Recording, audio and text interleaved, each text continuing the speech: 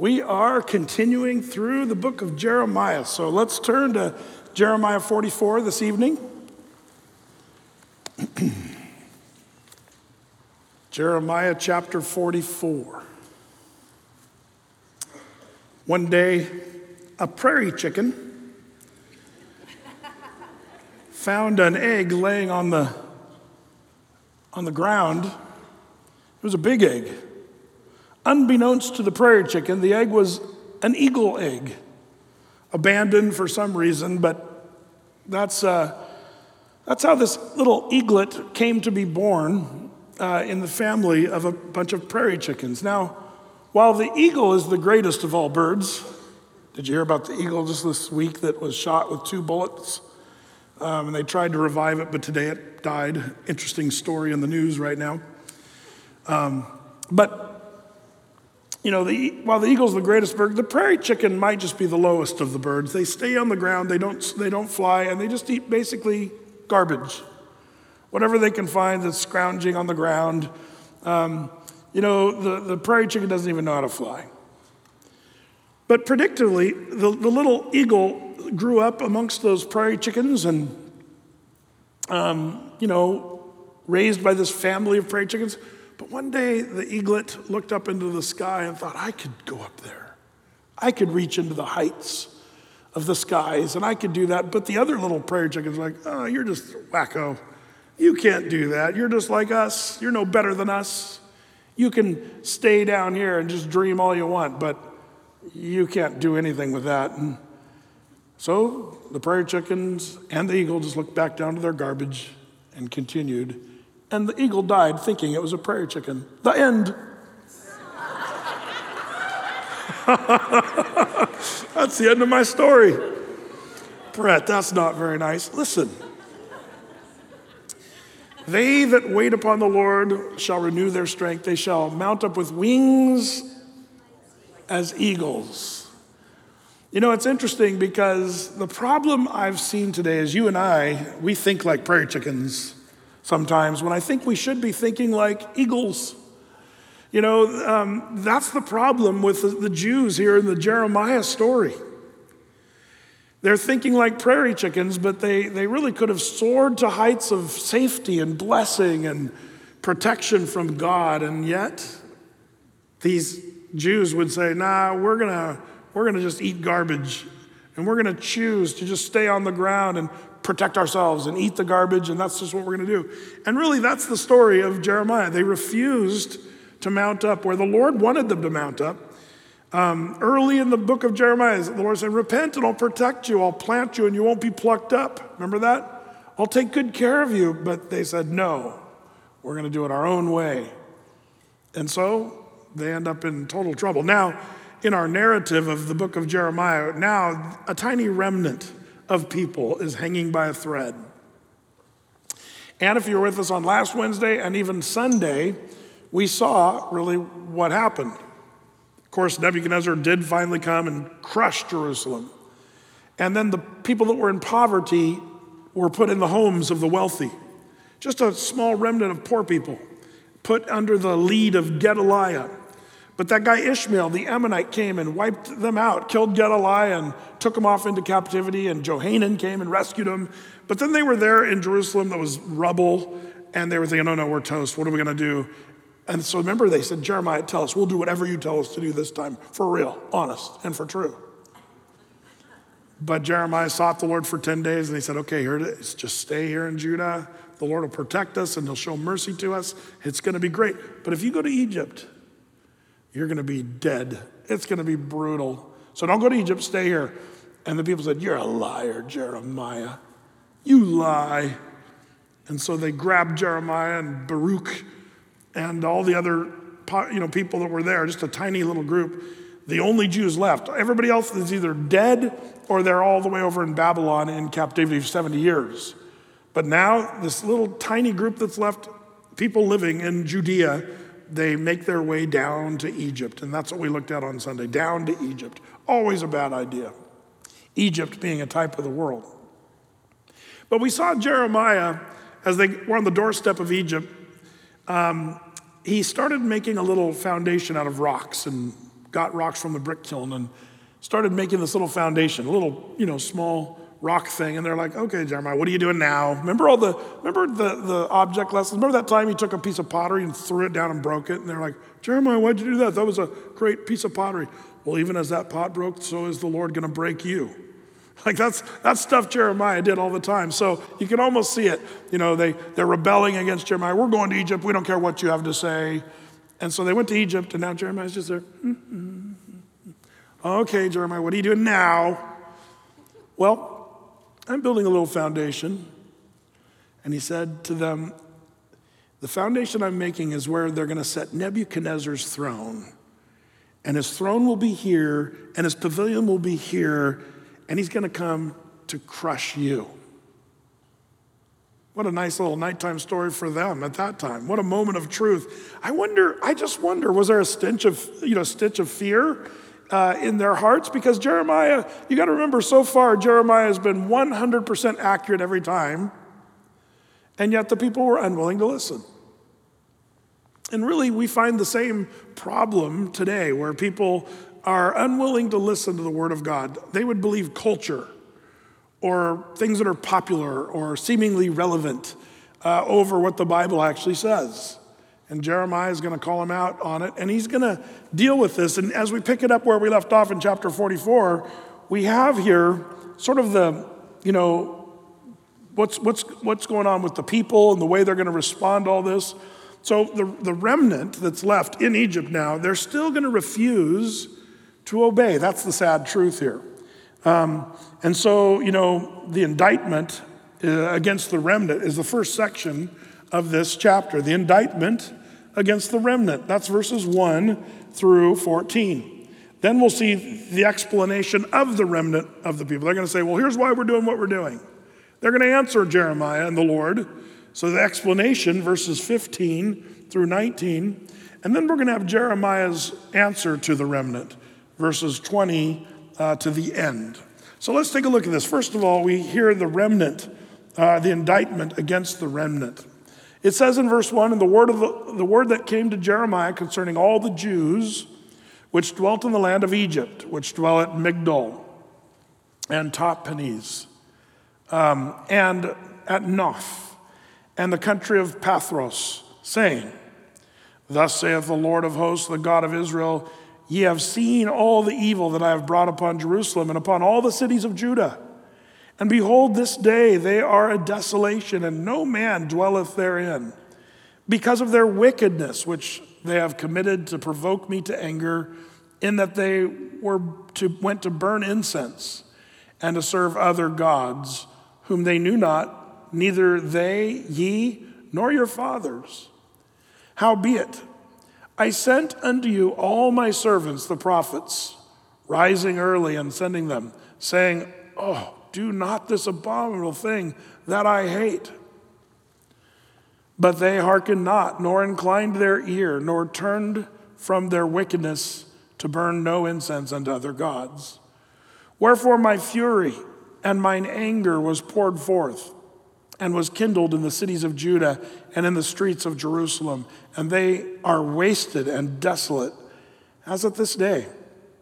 Therefore now thus saith the Lord, the God of hosts, the God of Israel, wherefore commit ye this great evil against your souls, to cut off from you a man and a woman, a child and a suckling out of Judah, to leave you none to remain, in that you provoke me to wrath with the works of your hands, burning incense unto other gods in the land of Egypt, whither ye be gone to dwell, that you might cut yourselves off, and that you might be a curse and a reproach among all the nations of the earth. Now pause just for a second. Here the Lord's just saying, this is what's happened. He's just speaking all these things. It's a done deal. It's a matter of fact. Everything's locked in. But there's a few things here that kind of cause me, gives me reason to pause, and that is verse 4. The Lord says, howbeit I sent unto you all my servants, the prophets, rising early, sending them, saying, don't do these abominable things that I hate. And really, those that would reject the prophets, do you remember there in the story of Luke chapter 16, when the rich guy was at the table and he threw scraps down to the poor guy, Lazarus. And both of them died, the poor guy and the rich guy. And they went to, do you remember, Abraham's bosom, which was that place called paradise, but also Hades. There's two sides. And remember the story there that Jesus told about how the rich man was like, oh, Abraham, please send Lazarus just to get a dip of water on his finger so he could touch the end of my tongue. I'm thirsty. I'm dying of this horrible torment. That was Hades.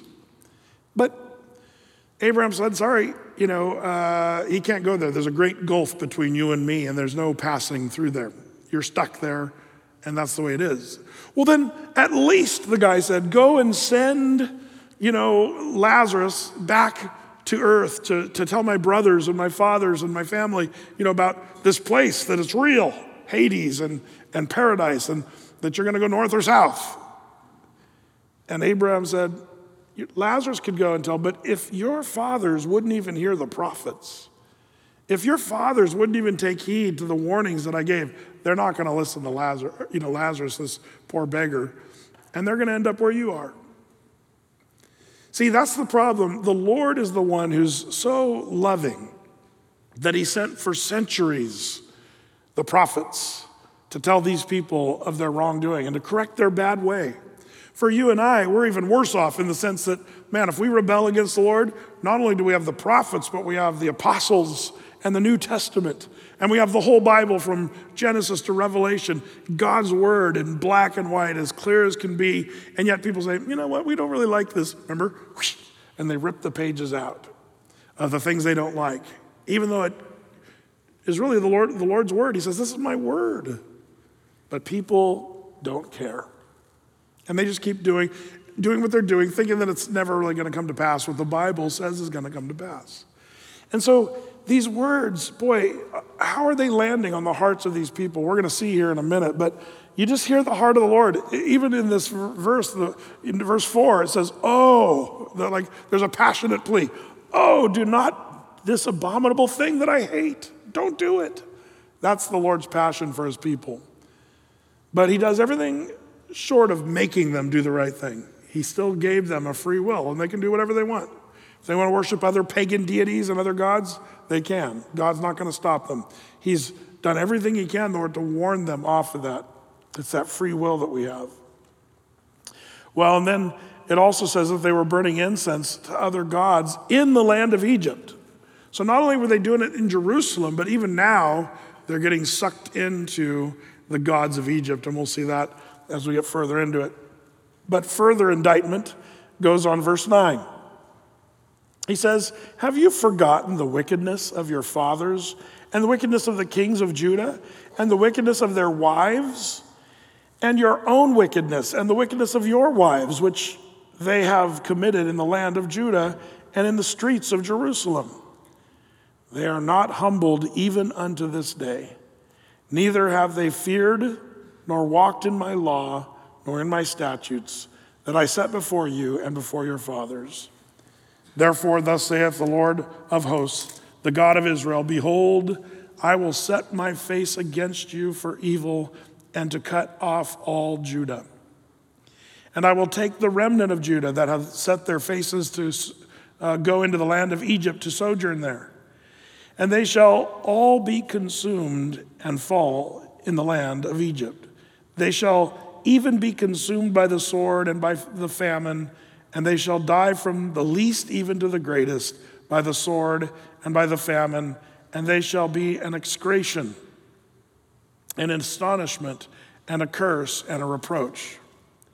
Pause there for a second. Did you notice on Sunday I read that word execration as well once? In the King James, it says execration. What is that word? Well, it's something you don't even really want to mention in church. It's that which the body considers waste. Are you with me?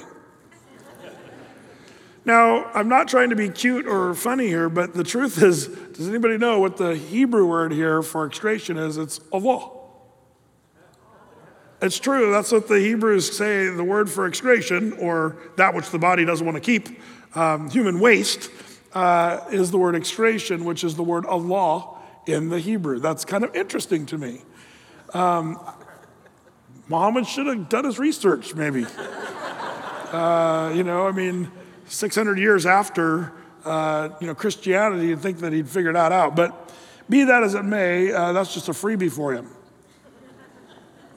Verse 13, for I will punish them that dwell in the land of Egypt as I have punished Jerusalem by the sword, by the famine, and by the pestilence, so that none of the remnant of Judah which are gone into the land of Egypt to sojourn there shall escape or remain, that they should return into the land of Judah to the which they have desired to return to dwell there. For none shall return, but such as shall escape. And the answer there is like, well, nobody's going to escape, so nobody's going home. Everybody's going to die there in Egypt. That's the sad truth of the indictment against Israel. The judgment has already been given. It's as good as done.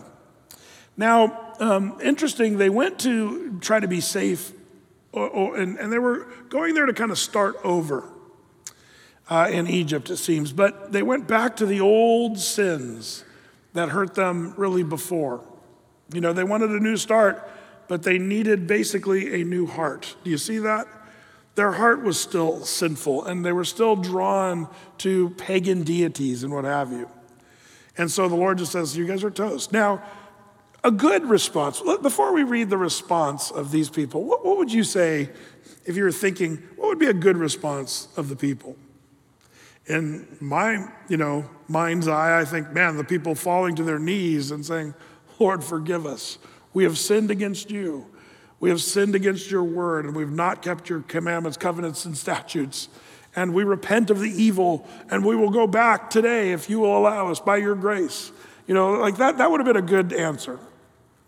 But brace yourself, because we're going to hear the answer of the people. And this largely is a lot of people today, hardened against the Lord, and they could care less about God. They could care less about his word, and they basically say, whatever, God. And that's what these people are going to say. This is the response now, the explanation of the remnant of the people that are there in Egypt. Verse 15.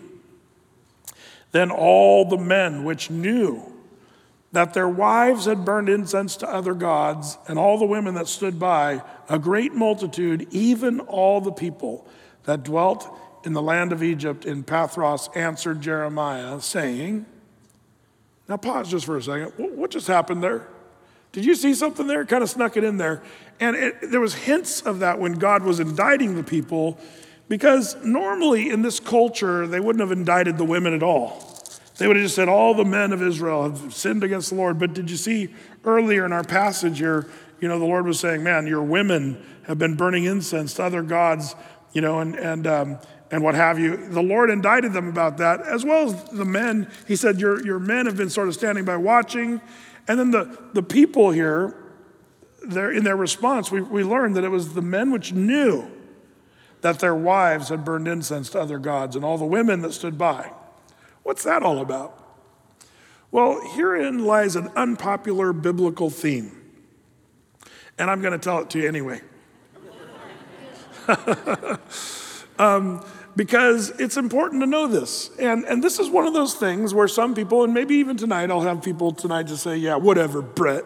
But be careful, because this is the word of God. And it's not popular. It's not socially acceptable, what I'm about to say. It's even perhaps hated by some. And even colleges and Christian universities now just kind of ignore what the Bible says about this. Churches largely could care less about this part of the Bible. But I'm just going to tell you anyway, and that is this. Isn't it interesting that God wired men and women differently? Men and women are different. Newsflash, write it down in your notes. Men and women are different. And I want to tell you this because it's not a better than or less than thing. Let's get that out of the way right now. I believe we, men and women, were created in God's image. And the best parts of women and the best parts of men, we start to see somewhat of an image, a picture of who God is. And I'm thankful for that. If God was just a man with only manly characteristics, he'd be very logical, but not very sensitive and not very, loving or kind. He might just be really logical. That'd be a scary thing, having only a logical God. But God is, he's got this almost like he's the father for sure, but he's also got this compassion and love and this nurturing quality that reminds someone of even a mother. I'm not saying that he is a mother, as some stupid, pagans try to claim that God is a woman. That's just dumb. But as it turns out, God encompasses all of the best that we can say, both in men and women. Now, with that said, we are wired differently, and the problem is the Lord gave us different roles. But one of the things that the Bible teaches, and you don't have to look too far to see this, but the Lord says that the man was not made for the woman, but the woman was made for the man. Ooh, people don't like that, even though the Bible says that. What does that mean? Well, do you remember in the Garden of Eden, there's Adam, and he's naming the animals, Mr. and Mrs. Hippopotamus, Mr. and Mrs. Giraffe, Mr. and Mrs. Shark, and then suddenly, I wonder if Adam's like, Mr. and Mrs. Lord, he's alone. And remember of all the creation, God said of all the things, he's looked at the sky that he had made, it is good. The trees, it is good. The birds and the animals, they are good. And then he looks at the man, he said, it is not good. That's what he said. But I didn't finish the sentence. He said, it is not good that man should dwell alone. So he caused Adam to fall into deep sleep, took a rib from his side, fashioned woman. When he woke up, he said, bone of my bone, flesh of my flesh. It's like, the light bulb went on. Hey, there was Mr. and Mrs. Hippopotamus. Now there's a Mr. and Mrs. Adam. And so the Lord created Adam and Eve. Now here's the thing. This is what you got to understand. How did mankind fall in sin? Well, that's something that's going to kind of haunt the poor gals for millennia. Now, what's interesting, are the ladies responsible for the original sin, the first sin? Well, yes and no. You might say, okay, well, Eve was the one who took the first bite, and then Adam stumbled in and kind of said, okay, I'll take a bite too. And so was it Eve's fault? Well, as it turns out, note it in your Bible as you read through the Bible, Adam's always the one who gets blamed. You never hear where, except for one time that I'm going to show you here in a minute, but you never really hear, that was Eve's fault. Eve was the one who made mankind sin. Nope, Adam always gets the blame, and here's why. You might even argue, along with that eating of the fruit, part of that sin was Adam was not doing his job as a husband. He was not covering his wife. He was not protecting her. He was not there, doing what the Lord would do for us, watching over us. But that was the role of the man, to watch and cover. And he wasn't doing that at all. Now, that's interesting, and I always joke around about this, but it's just absolutely true. Men and women are wired differently. How did the woman fall? Well, she fell because the serpent came and said, the day you eat of this fruit, you will not die, but your eyes will be enlightened. Does that sound like anything you've heard before? Well, every other New Age religious movement that's ever happened talks about enlightenment. And what's funny about that? Have you ever noticed how many New Age organizations and New Age cults and whatever, how many of those are led by men? Very few. Much of what's New Age is a lot of women that are saying, we want to go deeper. We want to be enlightened. We want to find our third eye of understanding and contemplate our navel. Most of us guys are like, don't want to do that. That's not a good plan. Contemplating the navel. But women have this desire to grow deeper spiritually. Men, we're not really wired that way as much. I'm not saying this is across the boards. It's just generalizations. But men, it's almost like, when you think of the temptation, Eve was tempted. Would Adam have been tempted by that? Saying, hey, Adam, your eyes will be enlightened. You'll become like God. I think Adam would have, whatever, and walked away. Guys generally are not into that stuff for the most part. How did Adam fall? Well, Adam fell because there was a naked lady in front of him. Oh, wow. And there's Eve with her apple. Hey, you big boy, come and take a bite. He's like, okay, I'll take a bite of the apple. That's the way the man fell. So not only was Adam not covering his wife, but he fell by not covering his wife and then just being sucked into biting the apple, and he didn't even care what it meant. He didn't even have any idea the discussion, really, it seems. So this idea of the fall of man, as it turns out, the rest of the Bible, for the most part, says that Adam was responsible for that sin. And Eve doesn't get blamed for it, largely. until you start handing out responsibilities in the church in the New Testament. And that, I'd like you to keep your finger here and turn with me. Why don't you turn with me to 1 Timothy chapter 2. New Testament, 1 Timothy chapter 2, page 274. If you have the Anointed Bible. No, just kidding. In 1 Timothy, of course, Paul is giving the, Christianity 101, ministry 101, teaching young Timothy how to lead the church. And that's why, these are called the, ministry epistles, as they're called oftentimes. But great perspectives on why we do things the way we do them in church. But here it says in 1 Timothy chapter 2, verse 9. Well, let's back up to verse 8. I will that men pray everywhere, lifting up holy hands without wrath and without doubting. Now, that's interesting that he doesn't say, I would that women pray. Why did he say that? Because men, I don't think we have quite the proclivity to pray as women do. I think women have a more natural inclination to pray. I just seen that over the years. Call me a male chauvinist or whatever you want to call me. I've just observed that as being true. But then it shifts gears, verse 9. In like manner also that women adorn themselves in modest apparel, with shamefacedness and sobriety, not with broided or braided hair, or gold or pearls or costly array, but which becometh women professing godliness with good works. Now, pause for a second. This is where we get into some tricky stuff. Can a woman not braid her hair? Now, we have to look at the context, and there are some things in the Bible that we get context and we realize, well, that's no longer the same. It doesn't mean the same thing. Did Laura Ingalls, let me ask you this. Was Laura Ingalls worshiping Ashtoreth or Diana, the goddess, by braiding her hair? No. Little House on the Prairie, when Laura Ingalls braided her hair, it was probably because her mom was sick of combing it all the time. And got, junk in it when she was fishing and getting dirt in her hair. And so the reason I say this is there was a context of this whole thing of women braiding their hair and plaiting it with gold. And that is, there was a certain type of woman that was doing this, and they were literally the temple prostitutes. Okay, I hope you understand this. These are women that were purposefully trying to seduce men. And so here it's basically saying, don't do that behavior.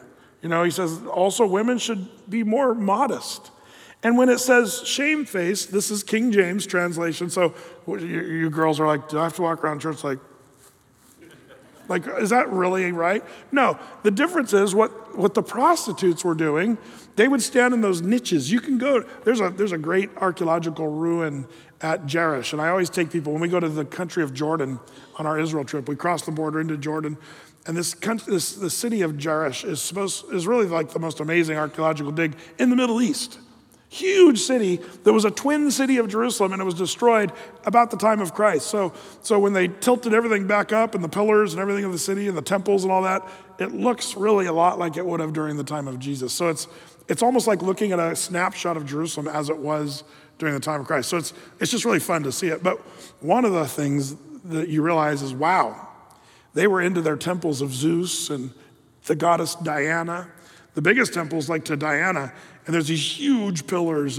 But in the wall of this temple are still the niches. They're like little carved out shelves. And the women would stand on those and dance nakedly, and they would look with luring faces, trying to, seduce walking men into the city of Jerish. And they were supposed to go in and worship the goddess Diana, which was the goddess of fertility and sexuality. And so they would pay the money and basically sleep with the temple prostitutes. And that was going on in the first century. So the idea here is that women of the church shouldn't really be doing that kind of stuff. That's the idea. It's pretty general. It's pretty easy to see that what is right and wrong as you look at this. And it does help, by the way, to do a Greek New Testament study on the words of this, because the King James, I think, does a little disservice with the kind of some of the wording that was chosen in the translation, quite frankly. The shamefacedness part. You might say better with a face of humility. That would be a better translation. and braids are okay. But if you're, it'd be a little bit like, if you were to say, what does a prostitute look like today and what does she do? Well, don't do those things. That's the same kind of admonition here. So there is context here to this. Now, here's where it gets tricky. The next thing we're about to read, people say, well, that was also contextual. Women didn't get to do anything fun in the first century, and so that's why Paul's about to say the next thing. Well, let's read on. It says, these women professing godliness with good works. Verse 11, let the women learn in silence with subjection. But I suffer not a woman to teach nor usurp authority over the man, but to be in silence. For Adam was first formed, then Eve. And Adam was not deceived. Isn't that an interesting biblical statement? Adam was not deceived. He sinned. He gets the blame for it. But one of the things he didn't do was be deceived by Satan. That's interesting to me. Adam was not deceived, but the woman being deceived was in the transgression. Notwithstanding, she shall be saved in childbearing, if they continue in faith and charity and holiness with sobriety. Saved, like you go to heaven if you have babies? What are we, like Mormons now? Having heaven babies and stuff? No. The word saved there is the word sozo in the Greek, and it's a word that can mean salvation, but it also means like your life will be blessed. Generally, what the Bible is saying here is the woman that is given to loving and raising children, that she's going to be the blessed woman. And how many of you moms can say amen to that? Raising kids, Deb and I marvel at, all the things we've done in our lives with our, work and career and things. Our favorite thing is our children. We really do love our kids and we love hanging out with them, and it's just a joy to us. And some people, don't really see that as a big deal. The Bible says, by the way, women are going to be saved. It's going to be one of their greatest things is going to be loving their kids and later on in Titus to love their husbands and be keepers of the home. Now in the 60s and 70s, we had the women's lib movement, and they said, forget that. Women shouldn't be caring for the children. So our children had to care for themselves and have, daycare. And we changed our whole philosophy. How's that working out for us? The latchkey kid thing, some of you grew up where you came home to an empty house, and now our culture is now seeing the fruit, which is not so good, of a liberated society. But then, this whole thing about women and their role in the church, that they should not usurp authority over the man. It's an interesting thing, but here's where it gets down to just honest truth. The Lord said, men, I want you to lead the church because I made men to where they're not as easily deceived by spiritual things. They're not as easily duped like Eve was. Now, does that mean women are dumb? Of course not.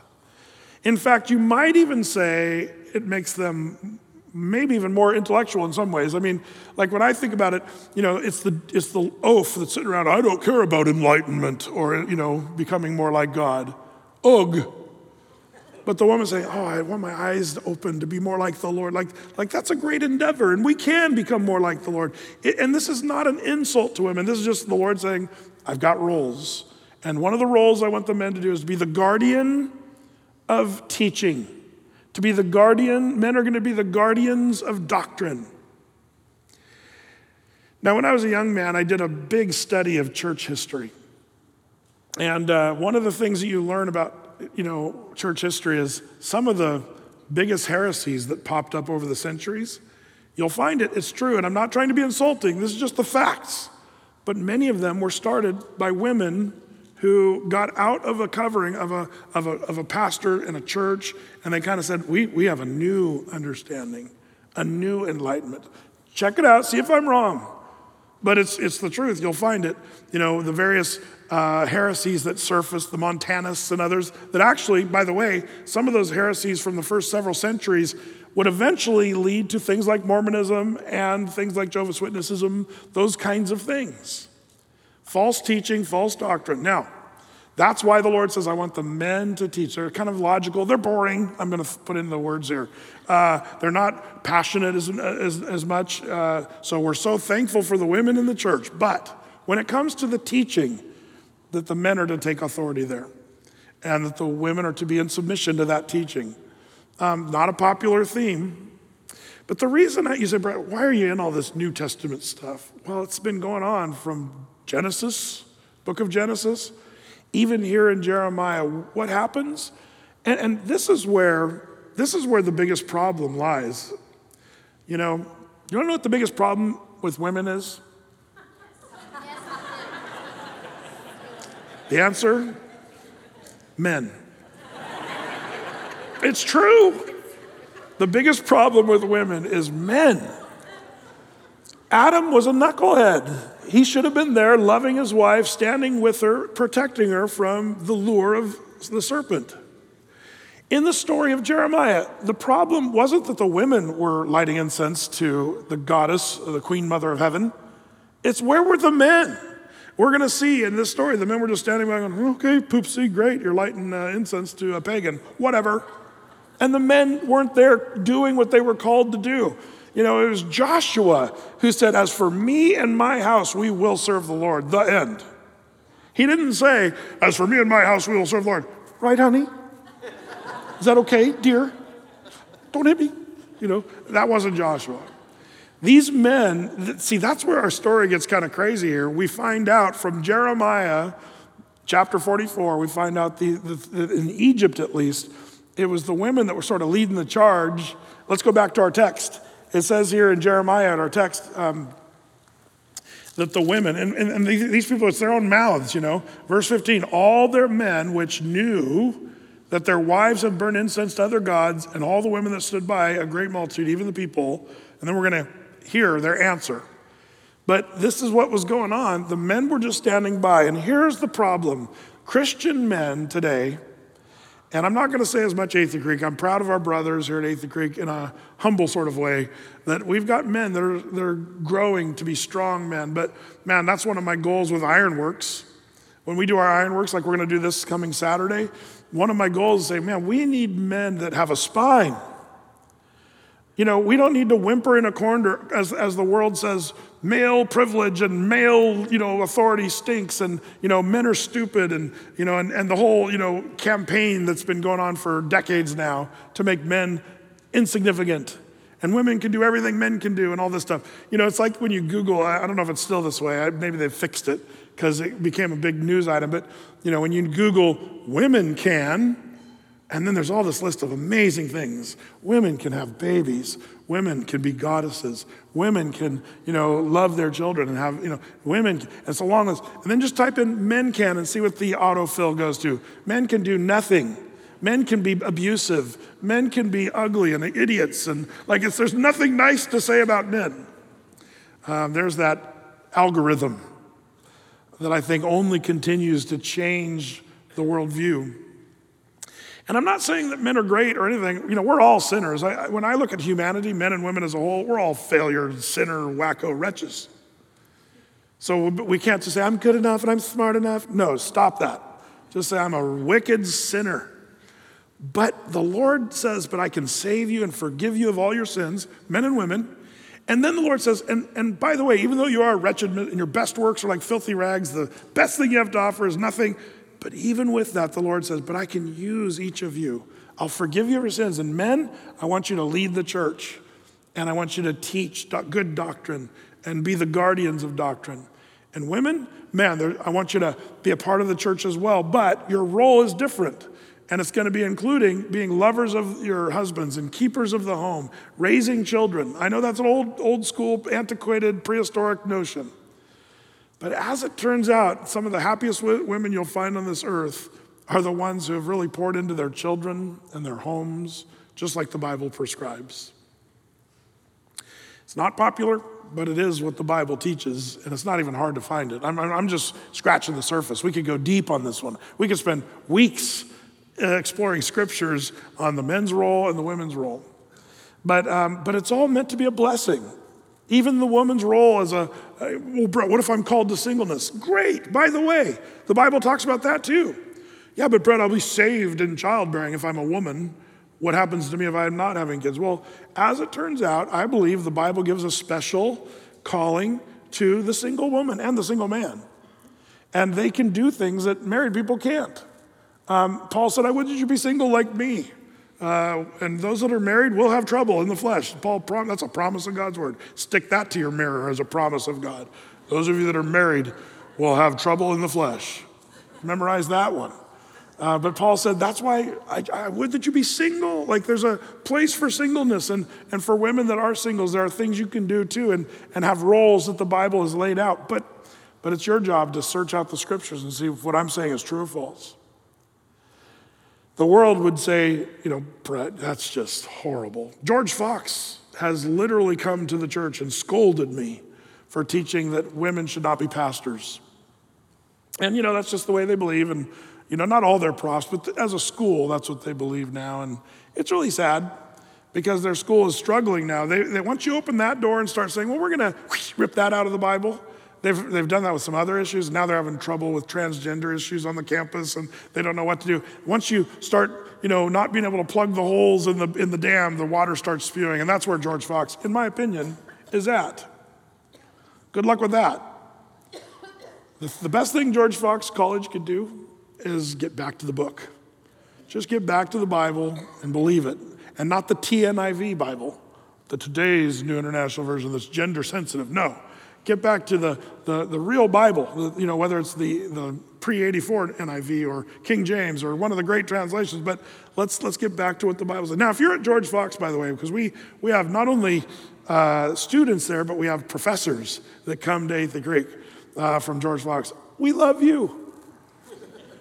That's great. It's a great school. My daughter went to George Fox, got her master's degree there. I'm just saying that as an institution, they're in dangerous territory. But the reason I can condone some of it is because there's great profs over at George Fox, amazing ones, and then there's ones that are not so great. And the ones that are embracing this liberal theology, and sadly, a lot of it tends to be in their psychology department and also in their theology department. You want solid theology at George Fox? Go ask the math profs and the science profs. They're the real theologians because they believe in logic and math. What verse was I on again? Oh man. Well, this whole thing here is really sad because this is the very first thing we learn is that the women were just lighting up their little censers and their incense to their pagan gods, and the men were like, well, whatever you want to do, honey. The men needed to grow a spine here in this story and cover their wives and say, honey, as for me and my house, we will worship the Lord. I wonder if some of you guys have taken too passive of a role with the information that your wife is, gaining. Maybe she's been studying the Bible, and that's really great, but is she like 10 times deeper than you are? Oh yeah, my wife, she goes deep. Is that a good thing? If your wife, I'm just going to, again, this drives people nuts when I say this, but if a woman who's married comes up and says, Brad, I have a Bible question for you, oftentimes you'll hear me and one of my pastoral staff, if you're asking us, if you're a nice lady who's saying, Brad, I've got a deep theological question, I'll oftentimes say, well, what does your husband say? Because the Bible, do you know what the Bible says? When a woman asks one of the pastors about a question, what's he supposed to say? Go and ask your husband. Oh, but Brett, you don't understand. My husband's a nincompoop. Yeah, that's the problem. Go ask him anyway. My husband doesn't know the Bible like you, Pastor Brett. Do you understand how weird that is? So what you got to do is you go ask your husband. Well, your husband, and if you're the husband here, if your wife's asking you theological questions, did you know that it's your job to say, I'm going to dig and find the answer to that? And even if you have to tell your wife, you know what, I don't know the answer right now, but I'm going to dig. And that's where I love it. That's where you come talk to me as a man and say, man, I want to lead my home and I want to have an answer for my wife. And so, Brett, tell me, can God make a rock so big that he can't lift it? Did Adam have a belly button? The deep questions of the Bible. No, I'm just kidding. But I know that's a strange view in this world to even say something like, go and ask your husband, but that's chauvinistic no, that's biblical. And you can choose to say, I don't like it, and I think it's chauvinistic, and I'm leaving Athey Creek. We need the space anyway, so, no, just kidding. Just kidding. Parking lot's full, so. Well, back to verse 15.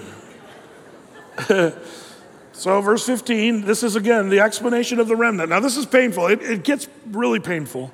It says, then all the men which knew their wives had burned incense unto other gods, and all the women that stood by, a great multitude, even all the people that dwelt in the land of Egypt and Pathros, answered Jeremiah, saying, as for the word that thou hast spoken unto us in the name of the Lord, we will not hearken unto thee. Whew. That's painful.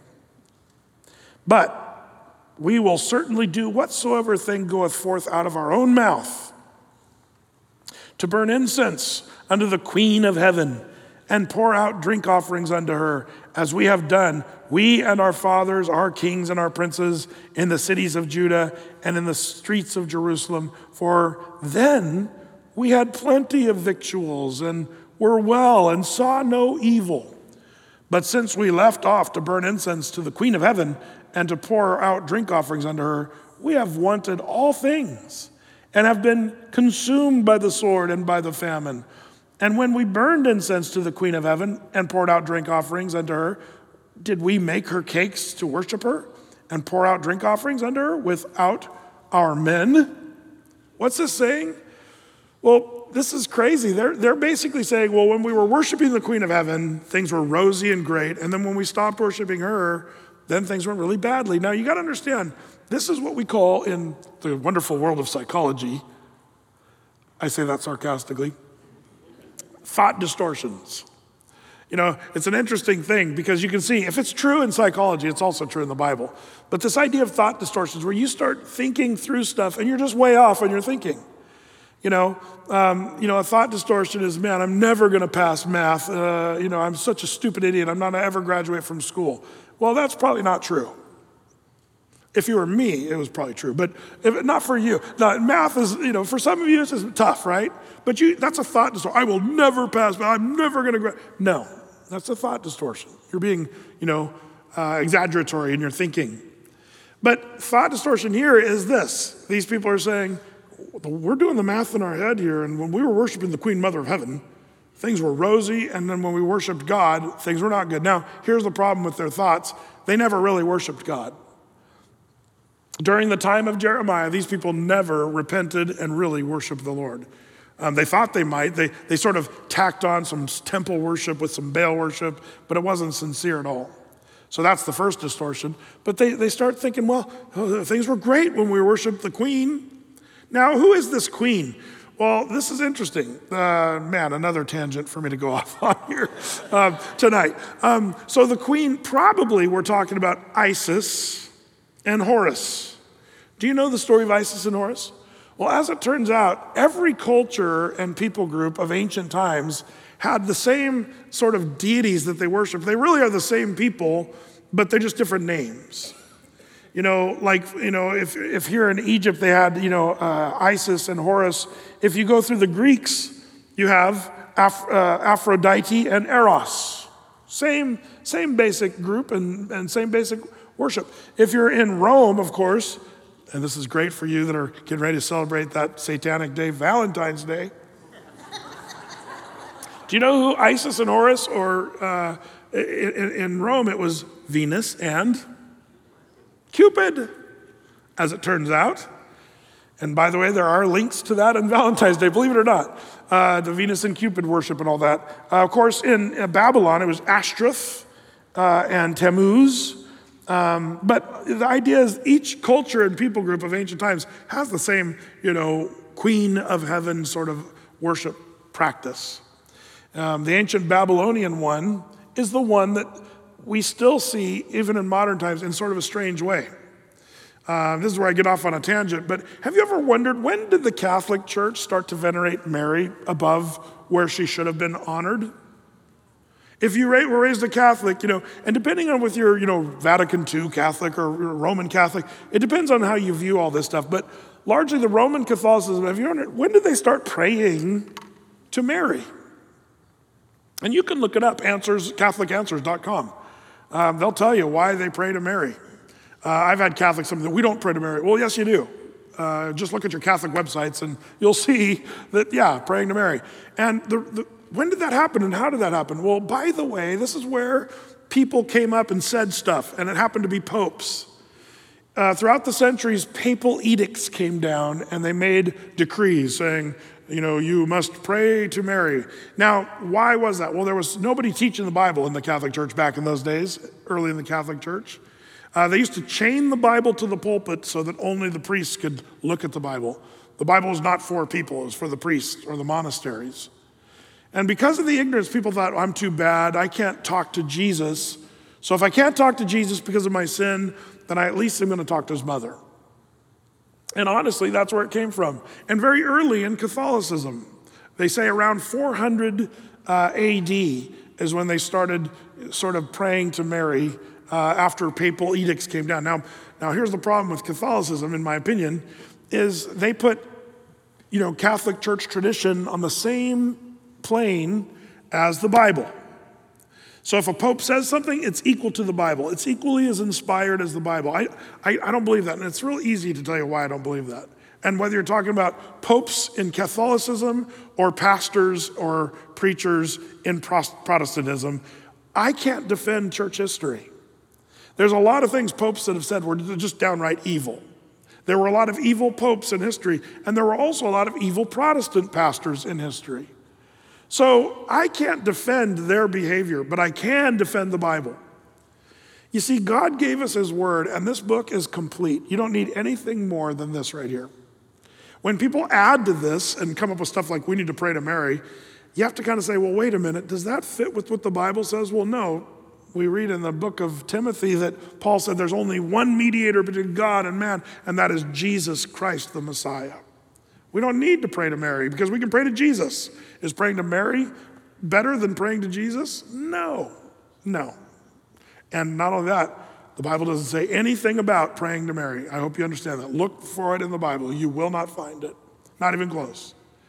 But it says don't pray to anybody except for the Lord himself. Now, when did they start to venerate Mary? Well, it was when Constantine was sort of saved. And history tells us that he saw the cross and in this sign conquer. And so he made everybody in his army become Christians. And whether he was really a Christian historically or not, I have no idea. I wasn't there.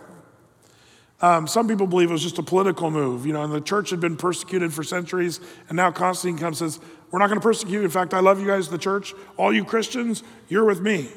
And the church was like, yeah, let's conquer. So they all went with Constantine. Well, the priests back in Rome were saying, yeah, Constantine, but what about us? And what were they priests of?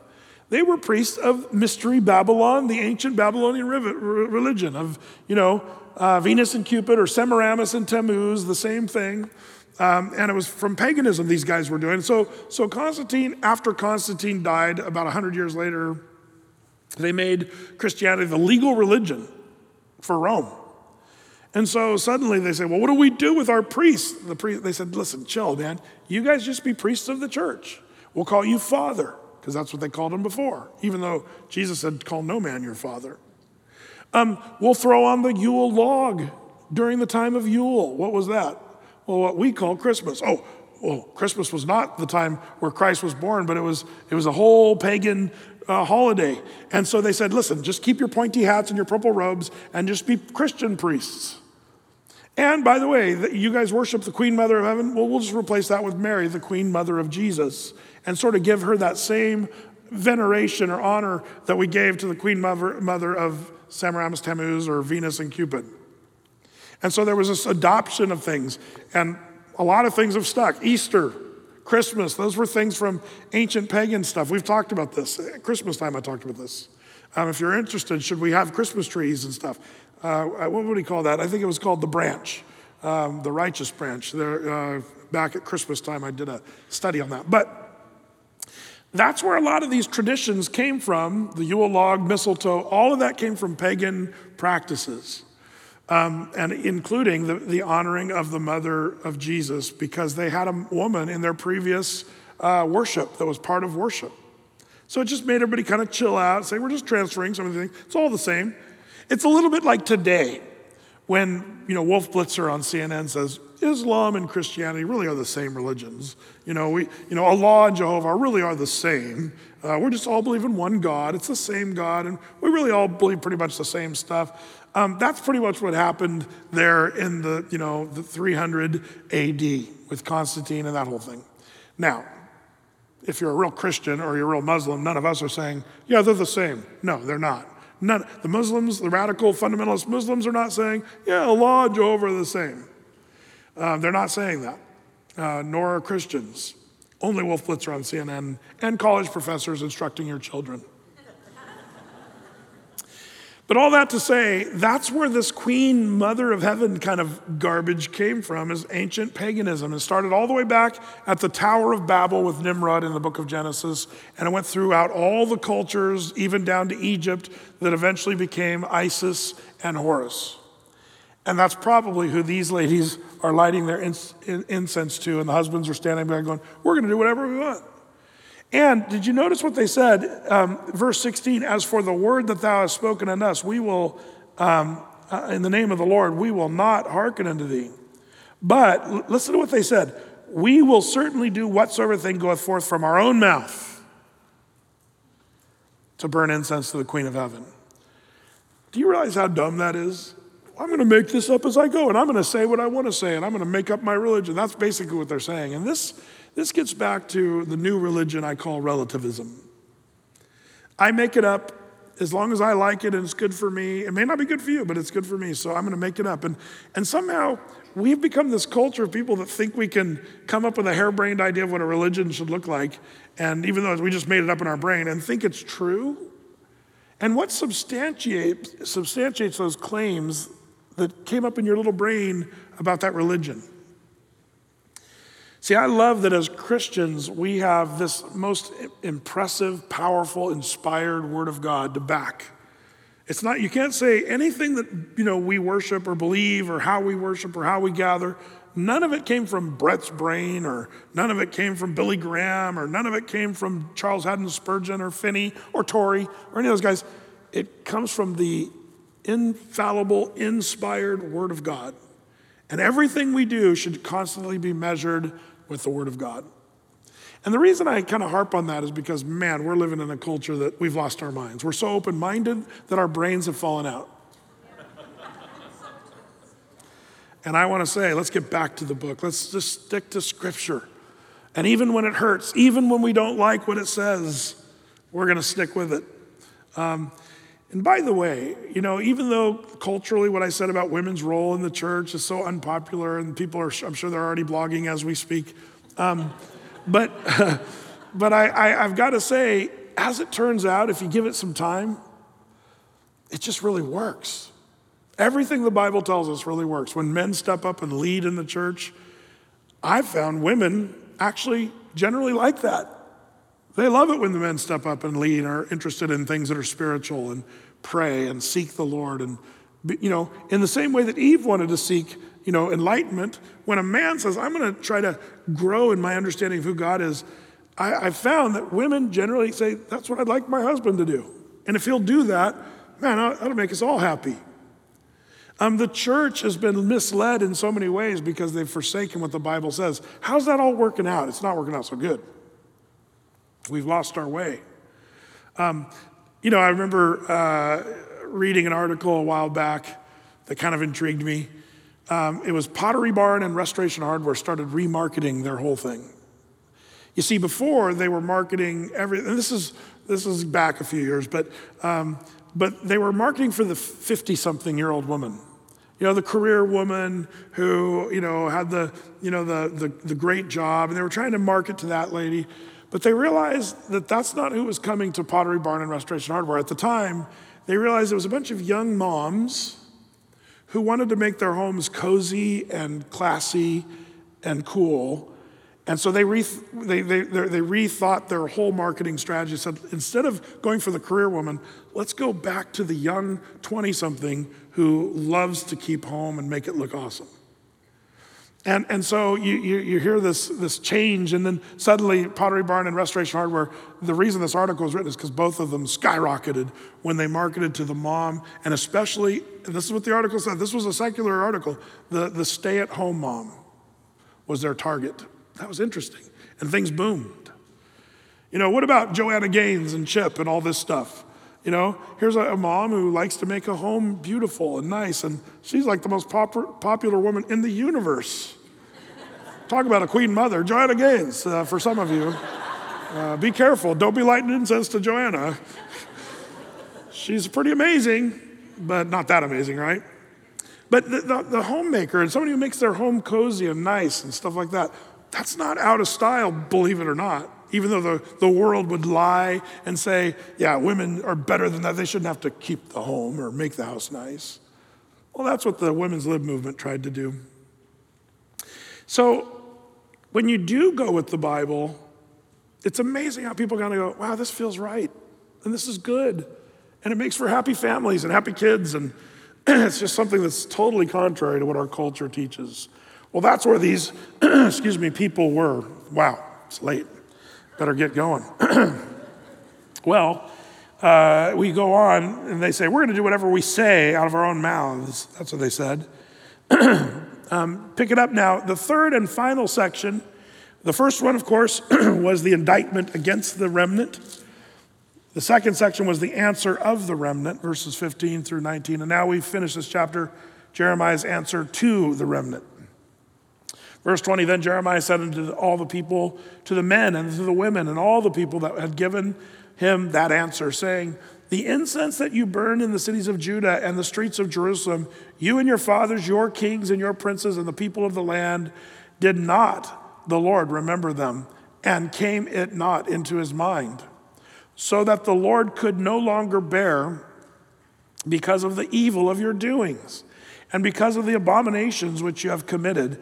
Therefore is your land a desolation and an astonishment and a curse, and without inhabitant as of this day, because you have burned incense and because you have sinned against the Lord and have not obeyed the voice of the Lord, nor walked in his law, nor in his statutes, nor in his testimonies. Therefore, this evil has happened unto you as at this day. Moreover, Jeremiah said unto all the people and to all the women, hear the word of the Lord, and all Judah that are in the land of Egypt. Thus saith the Lord of hosts, the God of Israel, saying, ye and your wives have both spoken with your mouths and fulfilled with your hands, saying, we will surely perform our vows, and we have that we have vowed to burn incense to the Queen of Heaven, and to pour out drink offerings unto her. You will surely accomplish your vows, and surely perform your vows. Therefore hear ye the word of the Lord, all Judah that dwell in the land of Egypt. Behold, I have sworn by my great name, saith the Lord, that my name shall no more be named in the mouth of any man of Judah in the land of Egypt, saying, the Lord God liveth. This is one of the saddest scriptures, I think, in the Bible. You know, the Lord says, okay, you want that? I'm going to give it, and you're going to get what you want. You're going to light incense, you're going to worship these goddesses and what have you, and I'm out. And this echoes Genesis chapter 6, verse 3. It talks about how the Lord's Spirit will not always strive with man. There's a point where God will lift his spirit from trying to nudge a person in the right direction. This is one of those cases. It's also in Romans chapter 1, verses 21 through 25, where the Lord says, I gave them over to their lusts. I gave them over to their, sinful desires. This is one of those occasions. There's a few times in the Bible where a person's been totally given over. Did you know King Saul was one of those guys in the Old Testament? And the Lord says, King Saul, you've gone so far. And the words are this. The Lord says, I withdraw my mercy from you, King Saul. How good are we without God's mercy?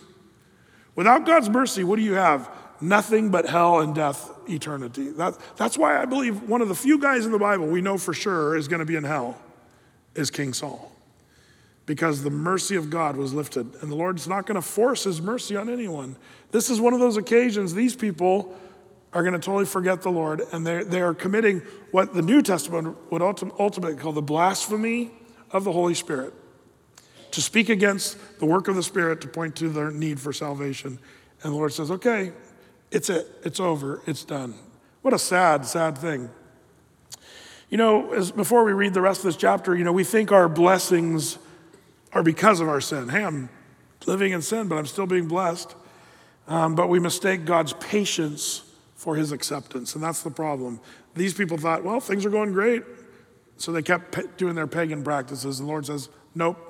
Time's up. Verse 27, behold, I will watch over them for evil and not for good, and all the men of Judah that are in the land of Egypt shall be consumed by the sword, by the famine, until there be an end of them.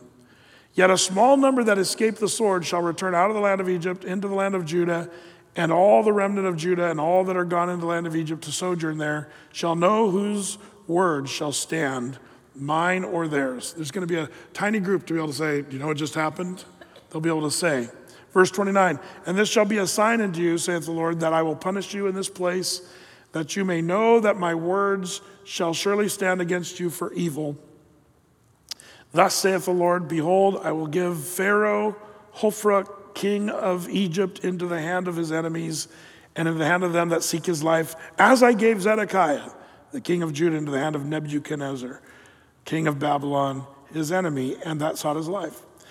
Let's do chapter 45. It's not long, 5 verses. Here we go. Verse 1. And the word that Jeremiah the prophet spake to Baruch. This is a chapter for Baruch. And by the way, this is out of order, like most of Jeremiah. This goes to more linked to chapter 36. Remember chapter 36 was the chapter where Baruch wrote the scroll and Jehoiakim chopped up the word and threw it in the fire. Remember that? This is the chapter now God's saying, Baruch, I got something I got to tell you. And it's 5 little verses. So to Baruch, the son of Neriah, when he had written these words in the book of the mouth, at the mouth of Jeremiah in the 4th year of Jehoiakim, the son of Josiah, king of Judah, saying. So this puts it back to chapter 36, that dating there. Thus saith the Lord, verse 2, the God of Israel, unto thee, O Baruch, thou didst say, woe is me now, for the Lord hath added grief to my sorrow. I fainted in my sighing and find no rest. Thus shalt thou say unto him, the Lord saith thus, behold, that which I have built will I break down, that which I have planted will I pluck up, even this whole land. That's the opposite of what he said, remember last week? And seekest thou great things for thyself? Seek them not. For behold, I will bring evil upon all flesh, saith the Lord, but thy life will I give unto thee for a prey in all places whither thou goest. In other words, I'll let you sneak away for your life, but don't seek glory for yourself. Apparently, Baruch, Jeremiah's scribe, went through a season where he wanted a little bit of the glory. Hey, we're going to be famous. I helped Jeremiah write the Bible. And the Lord's saying, man, don't worry about who gets the credit, Baruch. It's been said there's no end to what God can do through a man or a woman who doesn't care who gets the credit. It's true, but if you're seeking glory, and accolades to do stuff for the, praise of men, Jesus said, man, that is your reward. When people come up and pat you on the back and say, oh, nice job, good work, that's your reward, congratulations. But the people that do stuff in secret, and even when things don't work out very well for them, and even if they suffer in this lifetime, Baruch is told here, just do what you're told to do and don't worry about who gets the glory. That's a good word for all of us, I think some of you that are doing some of the behind the scenes stuff, where no glory, no credit. Some of you parking lot attendants out there in the cold, in the rain, and Snowmageddon that's coming tomorrow. Some of you in the nursery and the Sunday school teachers that are wiping snotty noses and, down there just loving on kids and stuff that nobody thinks to say thank you. And, parents look at you with skepticism. Are you a creep? Who are you watching my children? Well, they're actually really nice people that are caring for our kids. But that's the reward that the Lord would say, man, don't worry about who gets the credit. Because in Hebrews 6, it says, the Lord is not unrighteous to forget the work and labor of love which you have shown to his saints and do show. Man, the Lord's going to make it all come out in the end. If you get credit for what you're doing today, there's your credit. But if you do things in secret, nobody gives you a pat on the back, man, heaven, glorious rewards are for you waiting there. Baruch had to be given a little wake-up call, a little splash of cold water about his motive as to why he was hanging with Jeremiah. Interesting. Well, in chapter 46, we'll start I was hoping to get to chapter 51 tonight. Oh, you mock me. You laugh a little too hard there. But chapters 47, 44, 45, 46 through 51. 46 through 51 God's going to hand out the judgment to all the nations. And we're going to start with Egypt, starting next Wednesday night. Well, Lord, we thank you so much for your word that is true and powerful, Lord. And we confess that human nature is to make stuff up as we go, to choose what we like or don't like that your word teaches. But Lord, I pray that you'd raise a whole new generation of especially young people who would be just sticking to your word like glue. No matter what our culture demands or what people like or what's popular, Lord, I pray that we would have a group of people that will come not only here just in this building, but online, that, Lord, thousands and tens of thousands of people would just stick to your word. Lord, that we would just not be legalistic, but champions of truth, standing on what is right, and even if our culture fights against it, Lord. I pray that you'd give us a boldness, but a love and a kindness. I pray that we'd have that perfect balance. And I thank you, Lord, here at Athey Creek for the men that lead and that are praying through and covering this congregation. I thank you so much for the women who bring real life to this congregation and a passion for you and a love for you. I thank you for so many who've seen the calling of motherhood as something that's not to be tossed aside, but something that's to be valued and honored and cherished, Lord. And I pray that more and more moms would feel that calling and truly that their lives would be blessed as they pour into their homes and their children. Lord, bless them, I pray. For our singles in the church, Lord, those that are still just searching your plan and purpose, I pray that you give them clarity and that they would have a calling upon their life where they could use their singleness, Lord, for great things, that you'd empower them by your Spirit, like Paul, when he said, I would that you be single. Lord, I pray that our young single people would know, and even our older single people would know for what purpose they are single. Not asking the question, why am I single, but for what purpose? Lord, may you show that to them and reveal your plan and your purpose in them. So bless your church, I pray. You bless these people who've taken out this time on this Wednesday night to study your word. May it bring forth good fruit. In Jesus' name, amen.